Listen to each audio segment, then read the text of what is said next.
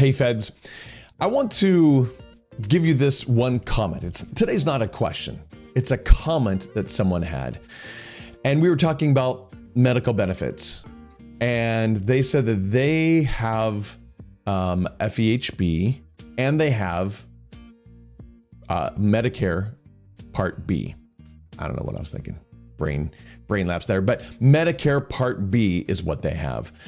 And in retirement, what happens with Medicare Part B is it becomes a primary and it pays 80%.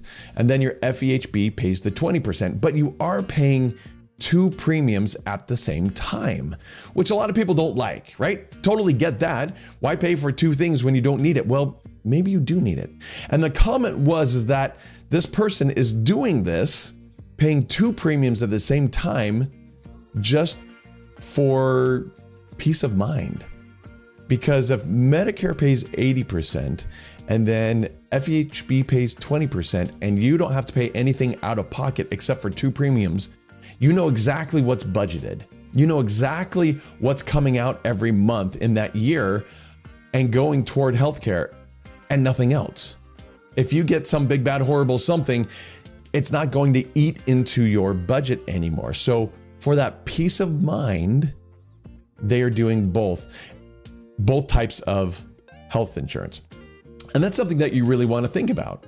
It's not just, can I afford something, but it's also, what will give me peace of mind when I retire?